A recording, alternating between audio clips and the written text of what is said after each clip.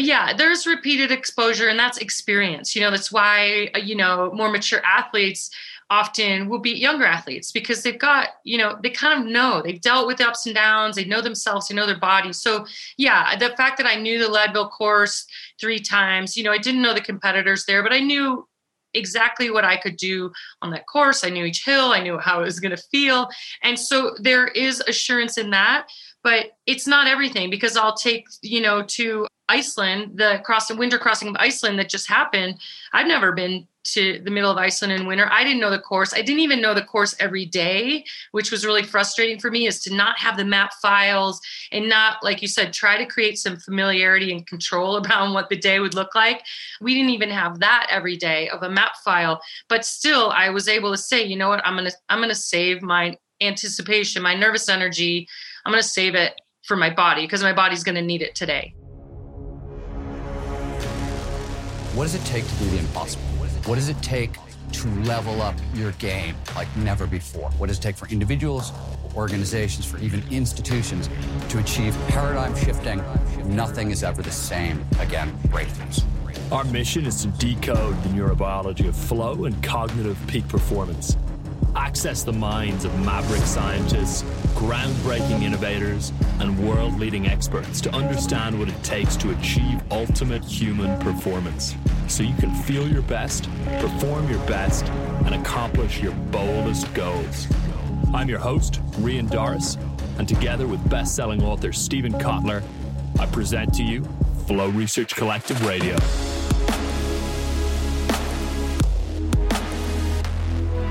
Hey there, Rian Doris here with Flow Research Collective Radio, and welcome to today's episode with Rebecca Rusch. So Rebecca is an American ultra endurance pro athlete, 7-time world champion, author, entrepreneur, Emmy Award winner, and motivational speaker whose career has spanned numerous adventure sports, including rock climbing, expedition racing, whitewater rafting, cross-country skiing, and mountain biking. And Rebecca was nominated to the International Mountain Biking Hall of Fame in 2019. She owns 7 world championship titles in multiple disciplines and was a member of the U.S. National Whitewater Rafting Team, as well as several international adventure racing teams participating in the Eco Challenge, Primal Quest, and other very well-known challenges and races. So Rebecca is just an amazing, amazing example of peak performance, flow, grit, and everything that we teach and train here at the Flow Research Collective. You're going to love this episode. Her and Steven are old friends. They go way back. So it was a blast getting to hear them riff and being able to contribute to the conversation about how to sustain peak performance through later years in life, how to keep motivation high, and how to own your mind in situations that are incredibly demanding physically. So I think you're going to love today's episode with Rebecca. Without further ado, let's dive in.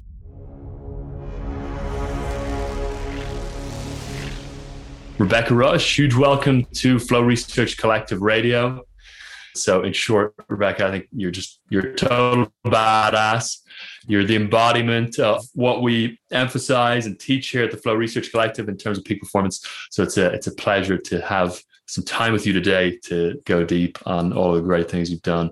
Thank you. I'm excited to go deep because I feel like you and the research there have unlocked some of my awareness into what I've been doing for years, but more of a conscious awareness of behind the research that you're doing. So I'm really equally excited to talk to you. I'm excited to talk to both of you. All right, let me ask the first question because I told Rian I would. And I don't know if this is more relevant to older athletes than it is to younger athletes. But one of the questions I've wondered a lot in my own career as an athlete, maybe I noticed this less in cognitive stuff, but I've noticed that fear and anxiety and stress often manifest as physical soreness and tiredness and exhaustion. And you do multi-day endurance adventures where there's a lot of stress along the way. So how do you manage that? And how are you able to distinguish this is emotional from this is actual physical stress and negotiate that along the way? Does that make sense?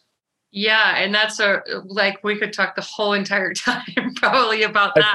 I figured, but I thought I'd leave Yeah. with something light. Yeah, let's start with something really easy here. You touched on a couple things. Our bodies, stress is physical stress, going on a 100-mile run, doing whatever like that physically. And then the emotional stress of, oh, this is hard. What if I'm going to die? What if it starts storming? What if I put my foot in the water? But the body, in my understanding, doesn't know the difference between those levels of stress. So yes, there's chosen stress of I'm going to go do this big, gnarly physical undertaking, and the emotional stress of fear, or I like to call it anticipation, because fear is often a dirty word for people, and it kind of manifests in the same way. And I sort of changed that terminology for myself on my third year of the Leadville 100. It's a 100-mile mountain bike race. It starts at 10,000 feet. It's really hard. I've won it 4 times. And my third year on the start line. Can we just pause to talk about, it's not just any, it's a crazy amount. That's an easy race for me. It's a short race. But yeah. For most people, it's like the achievement of a lifetime just to finish the goddamn thing. It's an easy race for you, and you've won it 4 times. Okay, let's keep going with it. Let's keep going. It's good on this pain threshold because, doing a 100-mile mountain bike race that starts above 10,000 feet, there are extreme physical demands dealing with an altitude, literally racing your heart out at that high of an altitude. So there's extreme physical demands. And the first 2 years I went, super nervous on the start line, the typical, just like, I have to pee 20 times, that sort of thing. And the third year, and my husband, who's been my crew for it every year, third year, I was standing on the start line and I wasn't nervous. I was excited. And there was anticipation, like, oh, is it going to storm today? And like, oh, there's that girl next to me. She looks really strong. But it wasn't the typical like freak out nervousness. And my husband was like, he said afterwards, and I won the race again. I defended my title. I won for the third time and then won another time and broke my record. But my husband afterwards, he said, I was a little worried about you because I didn't recognize you. Like, you weren't freaking out.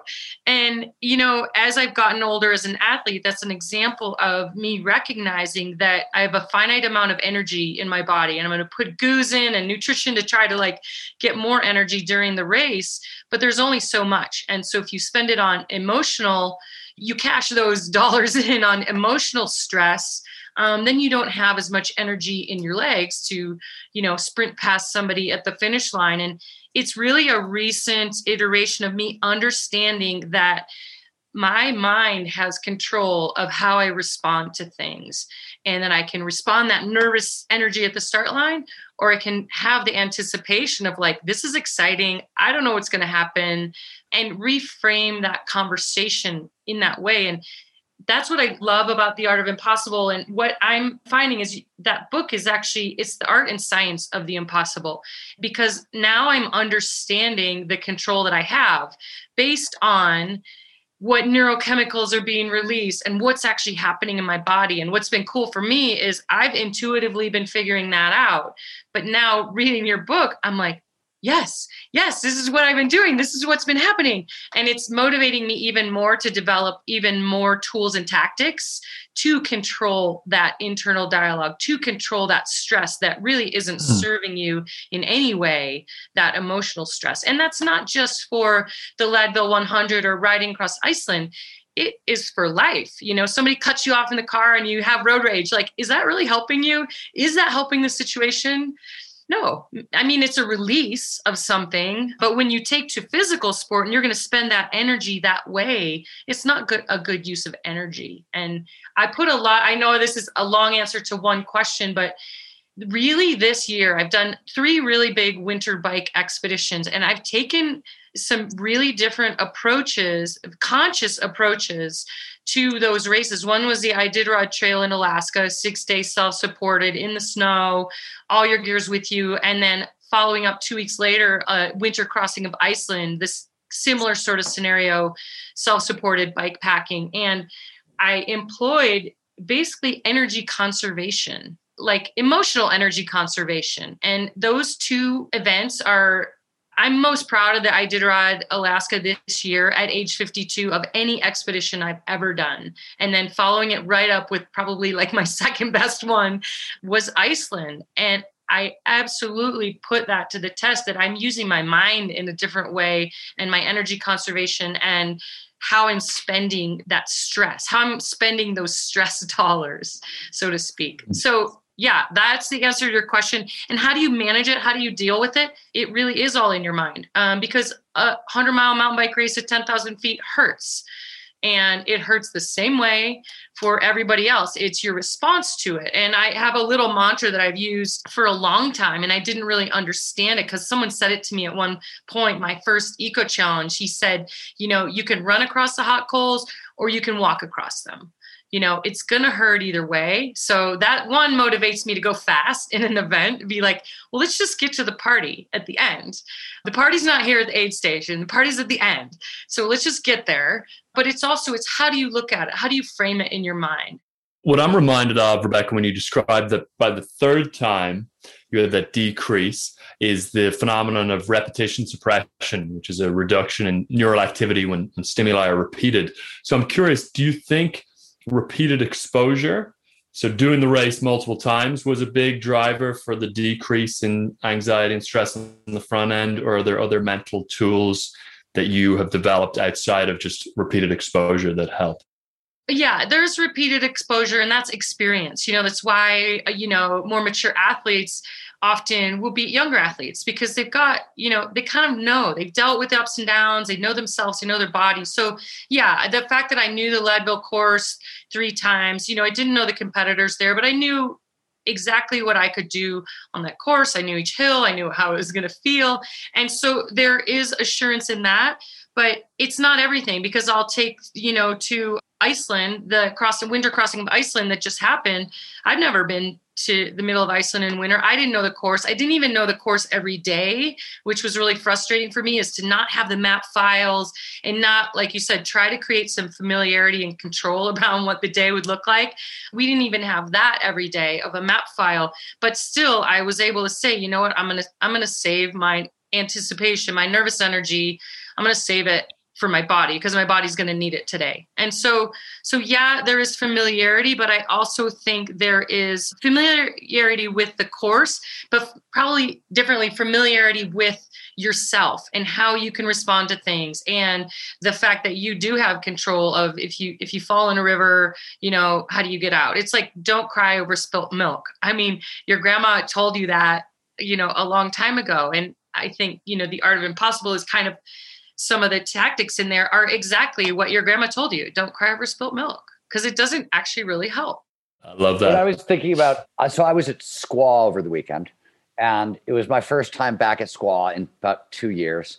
And, it's the professional athlete capital of the world. So, day one, I just was I had to take some time off to go overcome an injury. So I was like, just testing my body. Day 2, I dictated my own terms for the morning and then hooked up with the Squaw Valley Charge Posse for a crazy afternoon. And it was totally fine. And that was awesome. I could work my way into my body. Day 3, when I was already tired, it was from go. And I was literally scared halfway into the first run. I was like, I'm moving faster than I want to be moving at this early. And we're skiing lines that are bigger than I want to ski this early. And it dawned on me, I was like, you know what? This is a very common situation that I experience over and over at Squaw, when other people are dictating the terms of the experience and I can't get my body ready to perform at that level. And I'm already losing energy to stress rather than warming up. And it was the same situation. I was like, God, I've dealt with this situation for 40 years and I still don't know what the solution is,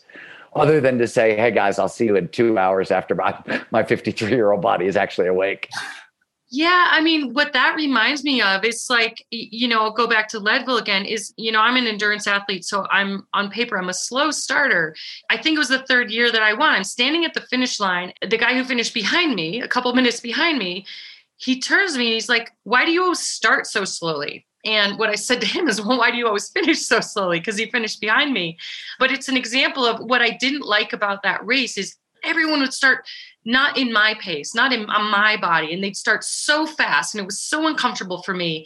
And I think maybe that's the key to that third year. I was like, I'm going to start at my own pace. I'm going to pass everybody at the hill at mile 50. And then I'm going to be passing people, hundreds and hundreds of people, all the way to the finish line in the second half of the event. And kind of to your point in this skiing is we have a different pace. And yeah, you have to run your own race. Yeah, if they push you out of that, it's like trying to hang on to somebody on a bike ride who's a little faster than you. It's not fun. And so... Well, from a flow perspective, you're right out of the challenge skills sweet spot. And you'll never... I don't think it's very hard to get back to because you've already burned too much energy dealing with the fear that from being outside of it. And I guess it's the same lesson again and again and again and again and again. Isn't it funny how we have to like learn the same lessons for our entire life? And, you know, when people ask me, when are you going to retire from sport? It's like, never, because that's my teacher. Like, I have to keep learning this stuff. I agree with that. So, Rebecca, some of the other things you've done is summited Mount Kilimanjaro by bike. I know you're the first person to ride the entire length of the Ho Chi Minh Trail, which is really cool. And I'm curious if you could describe for folks what some of the highs or the best flow states are like in these expeditions, and then what some of the lows or the most challenging points are like, and how you navigate both. Yeah, again, you guys have these really big questions. All the expeditions that you mentioned, and this is where, you know, I don't consider myself a cyclist or even like just an athlete. I consider myself an explorer. And like as a kid, I used to camp in the backyard and like be outside as much as I could. And I feel like even now, you know, my career has taken a lot of different turns with different outlets, but it's always been around exploration and movement in the outdoors. So those 4 rides that you mentioned, Kilimanjaro and Ho Chi Minh Trail, and I forget what else you mentioned, but they're all adventure expeditions. And there's highs and lows in all of them. They're very big projects. It's actually hard to articulate what it's like to ride for 6 days through Iceland. Really, only my teammates will understand that. But the highs of those are the unknown places that you can go and, you know, what is around the next corner. Some of the biggest challenges and the lows are that same thing, that you don't know what's around the next corner. And so what is the gift and the challenge are intertwined, and, you know, putting yourself into the unknown, you know, stepping off into the vastness is super scary, but it's really rewarding. And I mean, that's part of, after Blood Road, after the Ho Chi Minh Trail, that ride was the most important, biggest ride in my life. And just for anyone who's listening, I rode 1,200 miles, put together a historically accurate Ho Chi Minh Trail route through Vietnam, Laos, and Cambodia as an expedition for myself, because no one had ever done it. But more personally, to go to some specific map coordinates in the middle of Laos, where my dad's plane was shot down in 1972. So it was very much a big physical journey, but also an emotional journey and connecting with my family. And that ride changed my life. I came home from it awakened in many ways. People will say, oh, that must have been closure to, you know, see where your dad died and be there. And it was exactly the opposite. It was an awakening of a purpose, of who this man was, of getting to know my family, finding a purpose for my riding. It opened all these doors in a pretty dark state of despair and feeling quite lost after that experience of how do you top, you know, the biggest experience of your life? Is my competitive, you know, racing spirit gone? Like, what do I do now? Like, what do I do with all this information I've been given? And it took me a couple years of a lot of journaling, meditating, trying to breathe, trying to figure out who I was going to be when I grow up and what do I do with all this? And that's really where this started my journey that has kind of led me to you guys, of understanding what I'm doing. And I developed during that period a personal mission statement. I looked back at all the things I'd done and developed kind of some life navigational tools that, like, when do things work for me? And wrote some of those down. It's like a little series of 5 statements. And one of them is risk equals reward. A big pillar of what I do, and that goes back to your question, is taking risk is rewarding for me. I like going into the unknown, not because I like the feeling of not knowing, but because I like the feeling of the discovery on the other end of that and growing as a person. And so as I develop my pillars and kind of my meaning and understanding what my brain and body have been doing for, 5 decades, Blood Road made me really sit down and think about that. It was a very liminal moment for me that's now 5 years later, I'm understanding what I was doing and what my mission is. And it ties a lot into the things that, Stephen, you talk about are motivators, is people want to feel a purpose. They want to be giving back to something, but they also need to be a little bit scared and a little bit excited. And, so many of those factors, when I look at these things that I wrote a few years ago, and that's why I'm like highlighting and taking notes in The Art of Impossible. And this isn't like because it's your book, but I feel like this is explaining all of the things that I have been trying to figure out in my head. You've put it down into words. And then my little mission statements and all that are hitting a whole bunch of your, stack as you talk about of like, how do you get into this great flow state? How do you, create these magical moments for yourself? And like some of the stuff I wrote down is actually being exactly reinforced behind the science and the study that you've done. And that to me is so exciting because it means that I'm not done with these cool things. I'm actually opening another door to be able to go further and expand more. And I think I'm seeing that in my athletic career, like saying that at age 52, I did the best expedition of my life in Alaska. And it's because I have the tools up here now. I've got the body tools. I've been working on those for years, but now I've got a lot more going on in my brain and it's super exciting. So yeah, I think there's two. We're only on question number 2. Yeah, no, we told you. So I asked one, and as one, you get to ask. We told we were going to let you ask questions. So it's your turn now. It's my turn. I mean, honestly, I want to say thank you because, like I said, you're helping me understand what we intuitively know. And I think as beings, we all have this intuition. We're all a little bit psychic, but we don't listen to it. And so we want proof. We want to know, like, does this work? If I do the 5-minute abs or something, is it going to work? So thank you, because I feel like your book is helping reinforce the stuff I was kind of trying to figure out. And it's nothing new.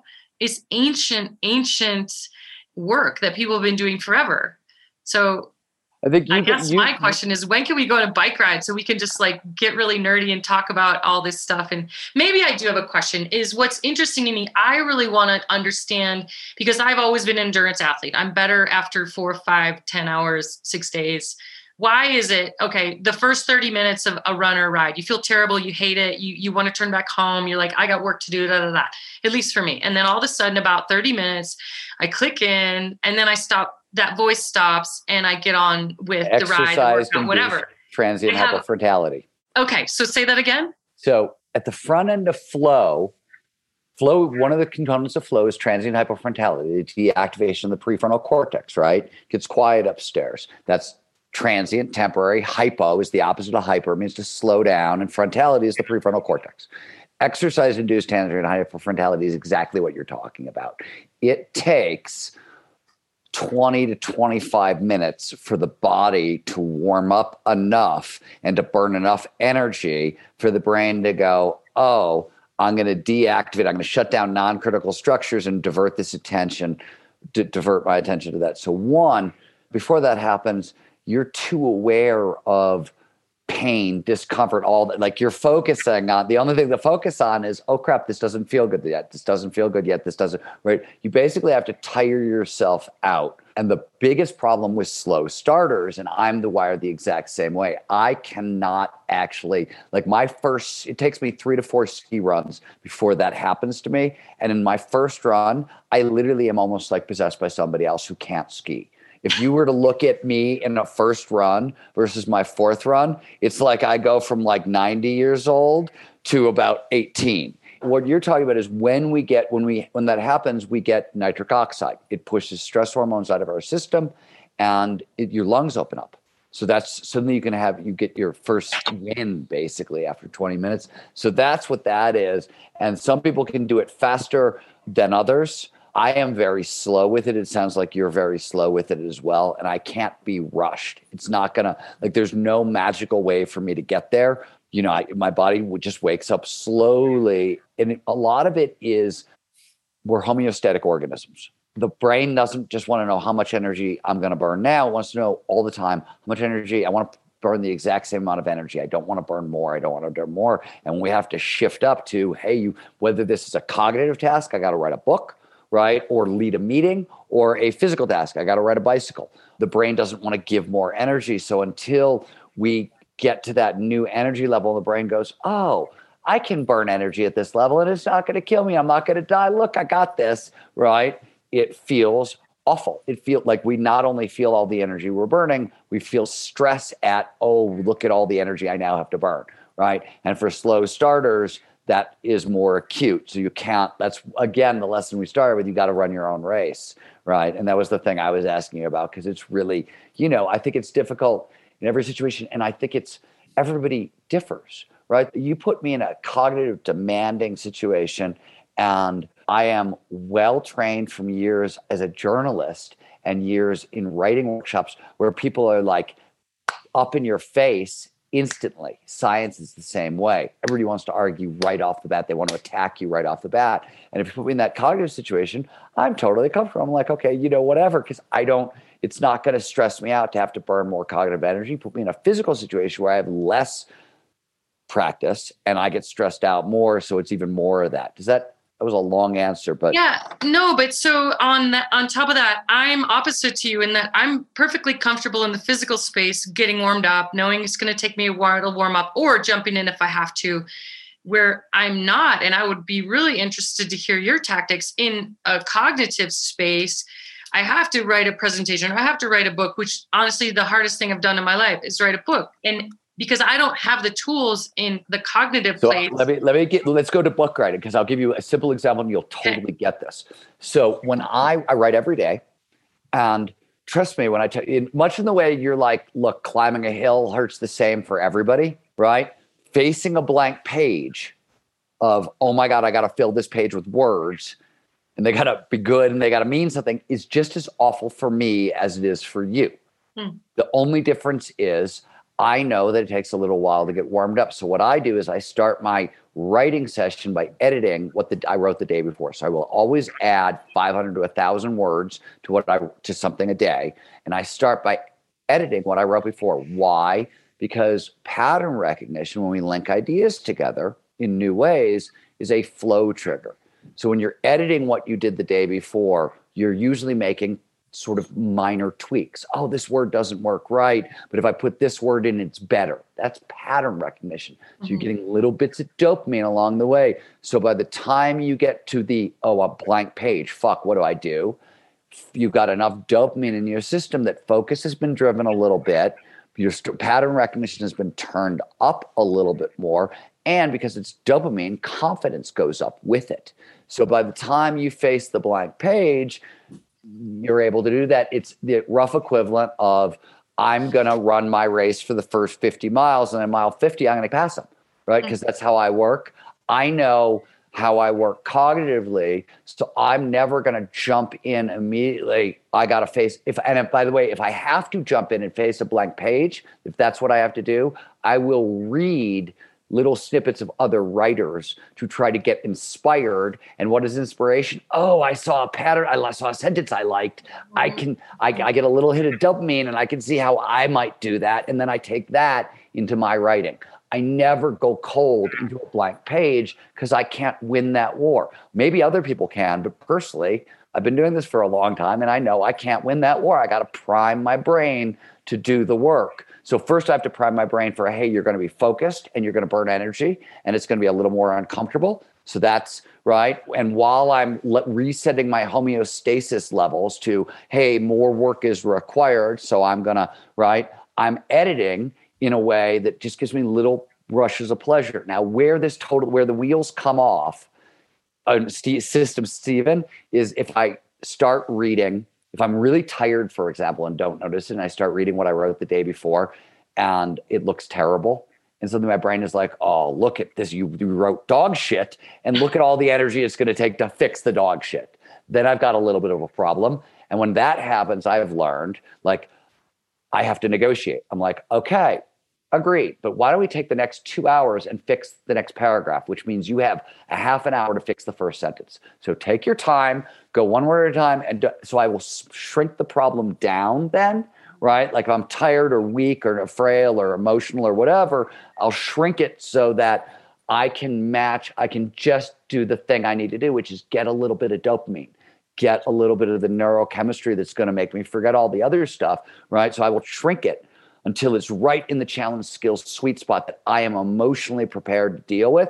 It's a little bit of a stretch, but not too much. So I'm really good at doing that cognitively because I'm really good at the signs also. I can tell one sentence in, if I read a first sentence, I'm immediately like, oh, this is absolute freaking crap. Chances are, because I've been doing this for a while, it's not absolute freaking crap. It's that I'm in a really bad mood and I'm really tired and I'm really stressed out and it needs a little bit more fine tuning than I want to give it. So I should make the problem smaller so it's less threatening, right? This is like saying, if I get really scared skiing, I don't know where I am or whatever, I'm always like, okay, do it 100 meters at a time. You can see the next 100 yards, you know what's in front of you, get to there, and then you're going to stop and you're going to route find and figure out where you're going. Like I'll do it that way so I can stay, in my sweet spot. I have problems when there are other people involved and suddenly I'm self-conscious and I have to try to meet their expectations and I want to people please and I want to do all the human shit, right? That I'm not used to it. If I'm solo, I can usually maintain. That's exactly what I do in sport, like priming the pump. Like in your warm-up, if you do like a few 15-second, 30-second super hard things, they tell your body like, oh, okay, but they're not long enough to be really that hard. So priming the pump happens, the compartmentalization, I always do that, and if I get tired and hungry, I don't perform well. Like all of those things are exactly the same as what you're saying. I don't know why I haven't applied them yet to my work and like trying to write something. So I think, and I don't know. So it's interesting going the direction you're going. I find, so it's easier to train athletes to perform well cognitively than it's more difficult going the other direction. But one of the advantages that I think sport gives you, especially as an older athlete, and you pointed it out, is you can't become an older athlete at any level of seriousness without developing massive amounts of self-awareness. Because you have to know everything. Because you can't have, as an older athlete, I've noticed, you're not allowed to have a weak spot in your game. Simple example, my off-season training program for this, I've got all these ski goals for this year. I'm writing a book about it. I've got all this stuff I'm doing. I missed my hip flexors and I've missed stretching my quads. I have like 4 stretches for every other body part, 2 for my quads. And my hip flexors, I was training the big muscles, but the 2 box jumps and side leg raises, the 2 things you would be doing, I just omitted from my training program, mostly out of laziness because I don't like either of them. And sure enough, here we are like 70 days into my ski season and my hip flexor is like the one weak spot. You don't get to have a weak spot as you become an older athlete. I think the same thing through Rian's done a lot of work on like corporate fitness and what does it mean to kind of be a corporate athlete. And I think the same thing may be true as you become kind of older that way is you don't get to have weak spots in your game. You have to really be aware of that. And for athletes, that self-awareness is sort of built in as you age. I don't think it's there on the other side, but it's easier to, the same rules always apply. It's easier to notice the stuff in sport because it's raw, right? Oh my God, this hurts. Oh my God, I'm terrified and I can't perform, right? Like that shit is really clear, but like it's really clear in business environments for people like when they give speeches or you've never led a meeting before and you go in and suddenly, right, like you get that big rush and whatever, then it's really clear. But on a day-to-day, moment-by-moment basis, it's harder. It's subtler, I think, in cognitive environments. And if you're not used to paying attention to it, if you don't have the sport training that teaches you to focus on those interior signals, I think it'd be harder to develop. Yeah, sport's such a good analogy for it. Yeah, it's definitely, I think, more implicit, less explicit in a cognitive environment. So, Rebecca, question there that I had just related slightly to what Stephen was mentioning. I love the way you said sport is your teacher and that it sounds like is part of what keeps you going. You also mentioned that, you've been going hard at it for nearly 5 decades now. And it sounds like you're really just getting started, which is exciting too. So what is it that keeps you going? What are the elements of your intrinsic motivational stack that keep you so well fueled and have you committed to just leaning in, it sounds like, at least harder than ever in your 50s. And I'm sure many decades after that. Yeah. And like you said, sport is my teacher. It's also my medicine. I feel like it's where I heal. It's where, physically, emotionally. What I heard a term from I can't remember who said it, but I heard it the other day, and he was talking about nature deficit disorder of like, if people don't get outside, they don't feel good. So I do, a lot of that movement and being outdoors is a medicine for me. Whenever I feel bummed, I take my dogs on a walk. And Stephen, you can tell me exactly what's happening with the chemicals in my body when I do that, or I pet my dog, and all those things are relaxing to the nervous system. So yeah, it's my medicine. By the way, 5 minutes of petting a dog will give you oxytocin. Both for you and the dog. So I love it. Yeah. I do. By the way, I do the same. Like literally, I had a really bad day. Really bad day, and I have no. If I have energy, I'll go walk the dog, take the dogs for a walk. If I don't have energy, first thing I will do is go sit and pet my dogs and force myself to pet them for 5 minutes to give me a little bit of that, just oxytocin to at least, try to reset my mood a little bit. It does, and I love knowing I'm just going to tell my dog Diesel, "Hey, I need some oxytocin. Come on over here." Drug dispensers disguised as animals. Yeah, exactly. Furry drug dispensers. That's all there. It is cool to know that you can control the drugs that you need to improve your mood. Like it kind of blows my mind. Well, one of the things I always say, people get really offended by this, but on a certain level, we are really simple machines and there aren't that many levers. So it's funny because people think, we teach them neuroscience and like this is going to go on. And yeah, you could go as deep down this rabbit hole as you want, but the amount of like science you sort of need to understand everything going on in your system and regulate your system, it's not that. You can learn it fairly quickly, right? We do an 8-week course and I think it's exhaustive, right? So like in that sense, or Art Impossible, it's mostly all in there. It's a bunch of knowledge, but it's a limited set. And you're like, once you're like, oh wow, these are the 5 or 6 feel good drugs I want. These are the ways to get them. Here's what I need now. And, you can start to figure it out pretty quickly. I love that. The breakdown of these, chemicals. And if I walk my dog, this happens. If I go on a run, this happens. We really are our own medicine. And I think a lot of people, what I'm excited about is I think with, being on lockdown for a year and people being, alone and in their own space, I think, I know a lot of people, you can see it in the sales of outdoor equipment. People are finding the outdoors and they're finding movement because they were sitting still and they needed it. So I'm pretty excited about that progression as a silver lining from COVID. And you think that's a good thing? I think it's a bad thing. Go home, people. The skiing's terrible.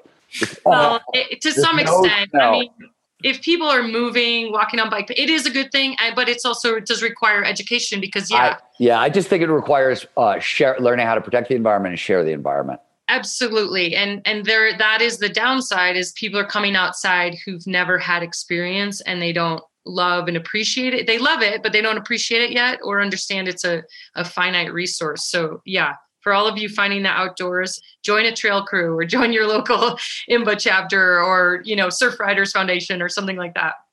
Okay. So Ria, next question, my kind of tools for motivation to keep doing things. I think, you talk about it in the book, but the fact that I've been an athlete for so long in so many different sports is that I have been open to change and do new things and have a beginner's mind. I mean, my worst sport was mountain biking and I started that at age 38. And it's been the most successful part of my career. So I think a lot of it, people are like, why do you change sports so many times? It's actually listening to a passion and, a curiosity, which has always been important to me. Like, could I do Leadville? Could I do 24-hour mountain bike racing? Could I climb up Kilimanjaro? It starts first with a curiosity, a need to explore. And then it starts with like, ooh, is there like something risky about it? And these are those, principles that I talked about. If my hands kind of start to sweat a little bit when I think about something, and this happened when somebody's like, you should do Iditarod. I was like, oh, no. But then my hands are sweating and I couldn't stop thinking about it. So there is an element of risk that also builds excitement for me. And then since Blood Road, all of my rides and things have sort of a give back, through my foundation, or have a purposeful meaning to them. Kilimanjaro was one of the first rides that, I rode up Kilimanjaro on my bike, but we also raised the equivalent in elevation in dollars to gift bikes to kids in Africa through World Bicycle Relief. And I remember the summit of Kilimanjaro with my bike, but I also just remember being excited to get down and go to the village and ride bikes with these school kids who were going to get the bikes from us. And so the two highlights of that trip were the summit and then, hanging out with these high school age kids who were getting bikes. How many of them did you have to teach to ride bikes? They know how to ride bikes already. Yeah. Okay. So there was bike riding skills, because I want to go to the Rebecca Rush Learn How to Ride a Bike for the First Time Ever clinic. Oh, absolutely. I will take you on that clinic. That would be really fun. And that give equals get is the equation that I have. The risk equals reward, passion equals payoff. Give equals get is like, I get so excited. Like, I would be so excited to teach you to mountain bike. Like, I would get a lot out of that. And it'd be really fun for me. And the same with Kilimanjaro or the rides I do, or putting on events here in Idaho, is that I'm stoked to see people raise their hands, cross the finish line, and do something that they've never done before based on an invitation from me. So that is super motivating for me, is to have all my expeditions be that way. There's a two-part equation. I have to challenge and inspire myself and keep learning, but then I also have to pass that back. And if I'm giving too much and not going and doing my own exploring, that, balance is off and I'm not, in a flow state or a happy person. Or if I'm too much in my own world, being kind of selfish and just doing my own sport and not giving some of it out there, then that's not as rewarding for me either. And that's a key to the longevity, is that my business has been multifaceted with different sports, trying different things all the time. And that the aspect isn't just selfish. It isn't just about me or an Emmy Award or a podium, or, there's always a passing on of the knowledge. That's a super good example of passion plus purpose. It's interesting how you've added the purpose piece to, get an increase in intrinsic motivation by having the impact side of things and the foundation and everything. I love that. And the last one that I added, I have 4. I added the last one that I added kind of recently, and I think you guys will resonate with it too, is that less equals more. And that if I try to do everything that's on my plate or all these opportunities, I do them all pretty half-ass, instead of doing less and really putting my focus, putting my attention into something that matters for me. So that's been a recent addition to the equations. I think it's more fun to be excellent, right? I mean, period, right? I don't care if we're talking about business, relationships, it's like excellence is one of the best joys we have. Mastery is the most profound of the intrinsic motivators. We like it the most. It's the most sustaining long-term, though I think more work needs to be done. Mastery seems to correlate to moment by moment happiness more than other things, and long-term life satisfaction over well-being. So we know this, we all know this. When you look back on your life, you don't think, oh God, the highlights were all these 17 things I did half-assed. They're like the 3 or 4 things you killed it at. That's what we like. Everybody's had that experience, and yet we act as if our own history wasn't real, which is all. Well, and the thing is, it means you're not going to do something else. If you're really going to dedicate to learn the ukulele, then you're not going to spend your time doing something else. And I think, that's where I struggle. And a lot of people, there's all these cool things. There's all these shiny things we want to do, and we want to do them all. Oh, I should journal more. Oh, I should learn the ukulele. Oh, I should ride my bike more. But you have to leave one of them or a lot of them in order to achieve mastery. Something has to go. I think that's the hard part in getting started on your pathway to mastery, is what do you sacrifice first? What's interesting about that particular one, now this may change as you get much older, perhaps, but in my experience at least, because yes, there's lots of sacrifices, right? I'm going to focus on this. I'm not going to do these other things. Everything always comes back. Anything that I was really curious about, that I sort of was like, okay, I'm not going to do this. It comes roaring back at some later date. And it's like that the opportunity always seems to come back to me. So every now and again, Laird Hamilton, when I was 30 years old, wanted to write a book with me. And I knew I didn't want to write a book with Laird because I wanted to write my own books and I would do my own thing. But if I knew, and it was probably a 2-year project, but I knew if I did it, I would come out the other end a much better surfer than ever, right? On my own, I was ever going to get there. But you spend 2 years working with Laird, you're going to come out the other end a badass surfer, which was a lifelong dream. And I would have never gotten there, right? To that level. And yes, I had that one. I don't think is going to come back. Like some of those aren't, though I could call Laird and be like, dude, for the next 2 years, I'm your slave boy. And he would say yes, perhaps, but I still don't think I'm going to do it. But now you're a badass writer. To your point, you gave up becoming a badass surfer to develop mastery in writing. I did. And by the way, I mean, I did. And honest to God, like 2 years later, I was writing West to Jesus, which was a book about surfing where I literally got to become a better surfer along the way. So I did actually find a way to put it together. I just didn't get 2 years of Laird Hamilton tutorial. And there's no guarantee I could have lived through that. I should also point out, they probably wouldn't have lived through it, but anyways, it's a regret, sort of. I'm one of those. But as a general rule, everything else is sort of looped back around, I've found. I don't know if that's been your experience. It has. And again, we probably, our grandmas probably said too, everything in due time, it'll all happen when it's supposed to happen. And sometimes you hear that and you're like, everything happens for a reason or whatever. And you're like, yeah, but I want it to happen now. But no, I do believe things come around. I came home from Blood Road and was, that ride and was like, I got to write a book and I got to do this and I got to do that. And I was going on film tour. I haven't written that book. And part of me is like, I missed an opportunity. That sucks. Like, it would have been cool to have a book and a movie, like package deal. But now I actually feel like because I developed sort of my core principles, I've really processed what that ride has meant. I could write a deeper book. The story is actually deeper than it was, the moment or the year that I finished it.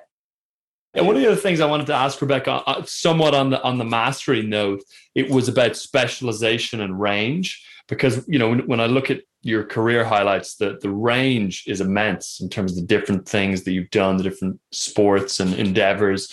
So how do you think about specialization on one specific thing versus range? What does your training look like with such a range of feats as challenges? And to Stephen's point about, surfing and then writing, ironically improving his surfing, have you found that the different pursuits kind of feed each other and have a sort of a synergistic effect?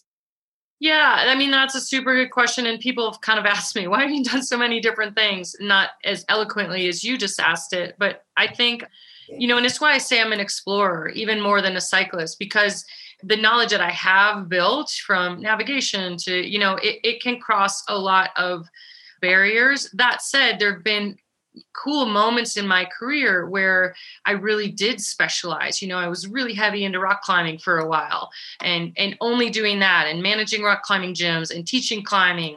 And then I went through a period like in the Leadville years where I was hyper focused on really just winning that one race. And my cycling training was much more focused on 100-mile events. I think what's cool is that with all these sports, I sort of have this I've been it's like going to college, you take classes in your specialty, but they also make you take some other extracurricular stuff. And then you're learning out of the classroom things. So I feel like where I am right now is this sort of beautiful culmination of all the experience I've had is allowing me to do bike expeditions. And because I had that really focused cycling training period, cycling is really natural to me now. So I can be navigating and riding at the same time. And I have the skill base. So I do feel like they've all fed into each other. And for me, the reason I don't stay hyper focused on one thing, and this is just part of my personality, is that I get bored or I have a question of like, what would it be like to? There's a curiosity that I already mentioned, like, could I swim the Grand Canyon? Could I do that? And I think because I have a broad base, I get asked to do a lot of interesting things and I try to say yes. And Iceland was kind of where the last trip I just did, I just got home a couple of weeks ago where I was sitting there and I got invited on that trip because of my skill set in winter bike expeditions. And I was like, wow, I got invited by Chris Burkhardt, who's a really well-known photographer, and Angus Morton, who's a filmmaker. And I'm like, why are you guys asking me? And they're like, because of your experience. And so that was kind of a realization to me that like, whoa, I've kind of done a lot of stuff and I'm viewed in this way.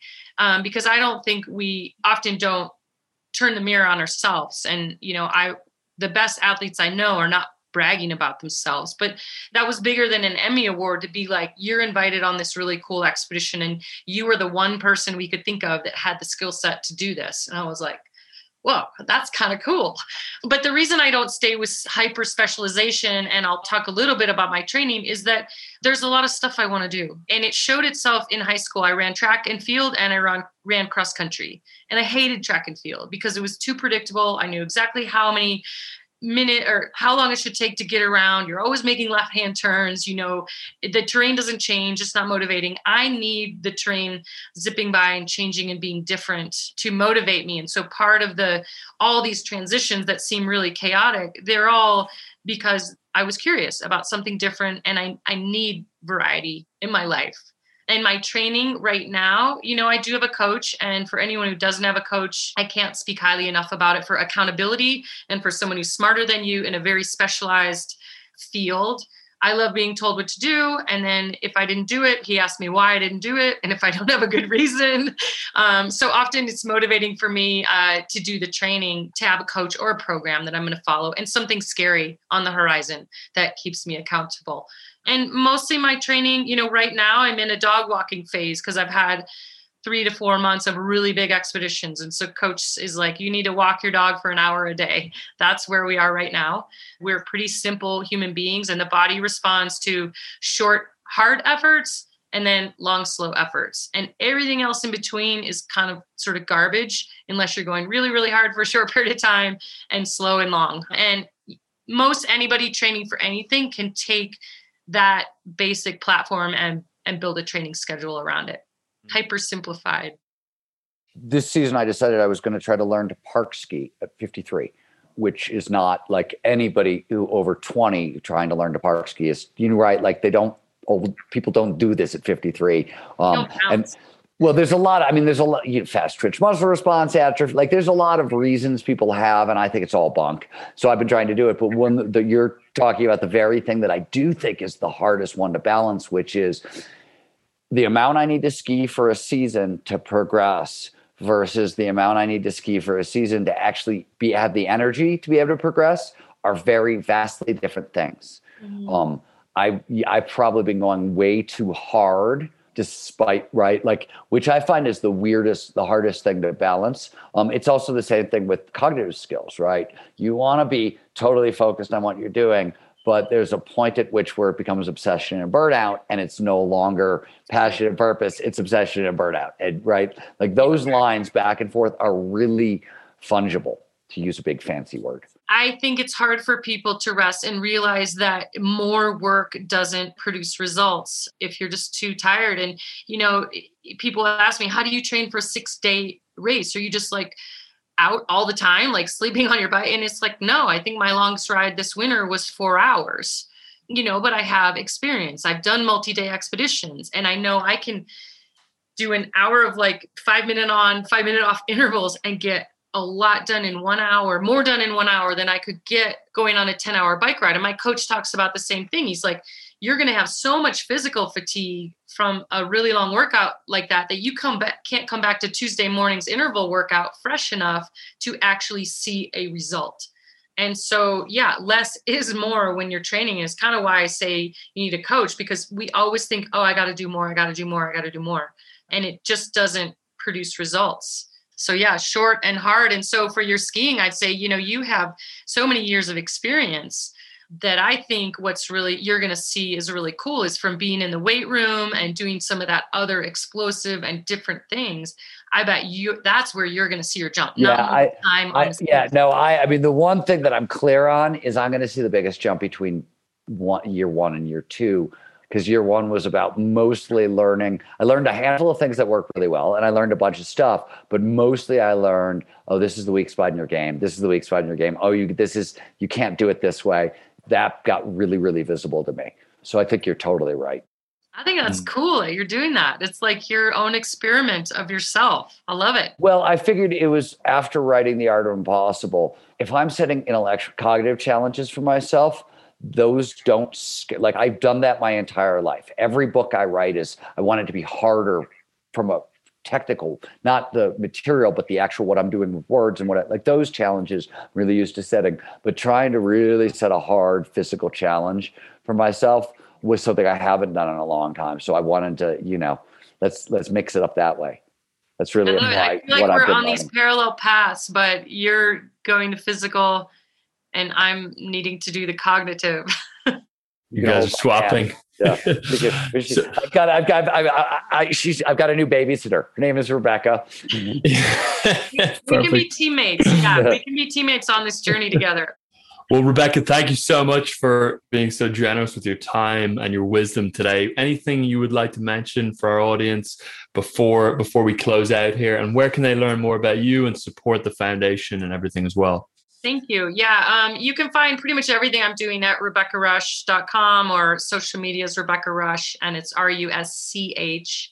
And one thing coming up that's pretty exciting, part of my purpose, like I said, is to inspire other people. I do have an event coming up the end of the month called the Giddy Up Challenge, and it's an elevation challenge that you can do anywhere, run or bike, indoor, outdoor, and you basically pick a hill and you do it a bunch of times, and you can either do an Everest, half Everest, quarter, and it's part of my Be Good Foundation fundraising. And the goal of Be Good Foundation is to use the bike as a catalyst for healing, empowerment, and evolution. And so our focus with this year's event challenge, Giddy Up Challenge, is we're putting all that money towards groups that are working in protecting wild spaces, our public lands, our outdoor trail systems, because like I said, there is more impact, more people finding those places. So if you want to do a ride challenge or a run challenge with me on Memorial Day weekend, you do it from home, you can go on my website or giddyupchallenge.com and we'll protect, public lands and open spaces. So that's the next big thing coming up for me. After Can I ski in Everest instead? Yes,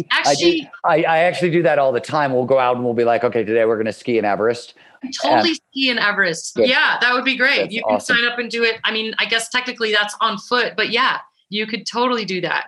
And yeah, the goal is to get a bunch of people out there pushing themselves and, riding with a purpose and providing motivation. So, and if anyone wants to sign up, I teach you how to pick your route, how to load it into your Garmin device, how to record it, what to eat. So there's some support along the way. You're not just like sent out there to climb up a big hill. But that's the next big thing coming up that would be really fun, Stephen, for you to ski or for anyone else to join me. Yeah, and I also hope we get to ride bikes together in person. We will ride bikes together.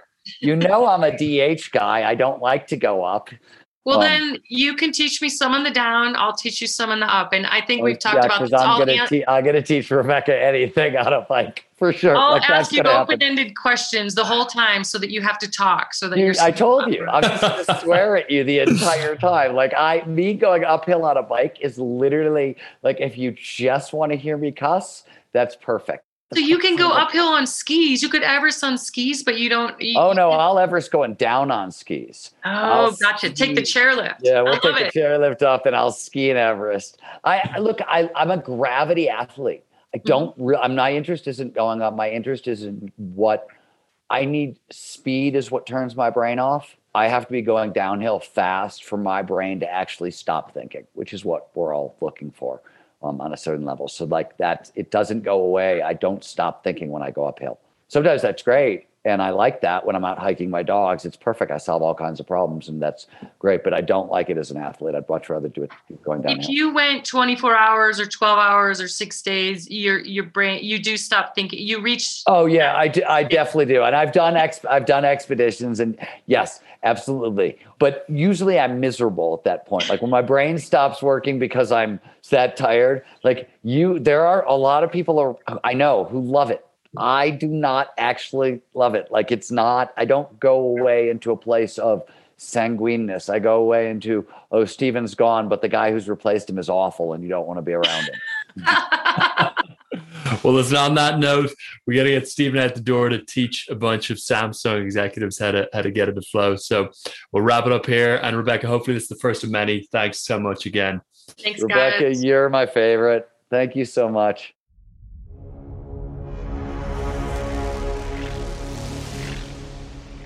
If what you've heard on Flow Research Collective Radio has been helpful, please consider doing us a solid and leaving us a review on Apple Podcasts, Spotify, or wherever you are listening to this. Reviews help us connect to a wider audience so we can get these peak performance principles out to more people.